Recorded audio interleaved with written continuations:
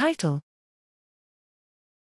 Ventral subiculum inputs to nucleus accumbens medial shell preferentially innervate D2R medium spiny neurons and contain calcium permeable AMPARs. Abstract: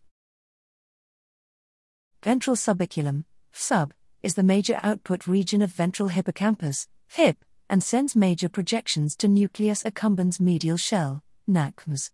Hyperactivity of the sub-NACMS circuit is associated with substance use disorders, SUDs, and the modulation of sub-activity alters drug-seeking and drug reinstatement behavior in rodents.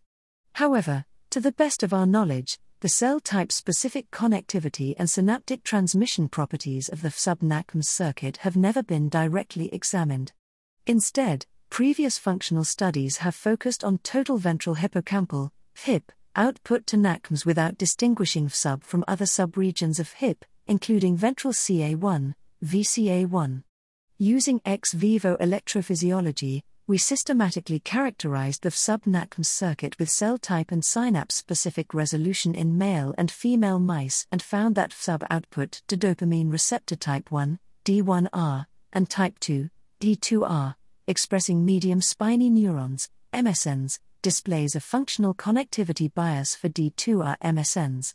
Furthermore, we found that sub-D1R and D2R MSN synapses contain calcium permeable AMPA receptors in drug-naive mice.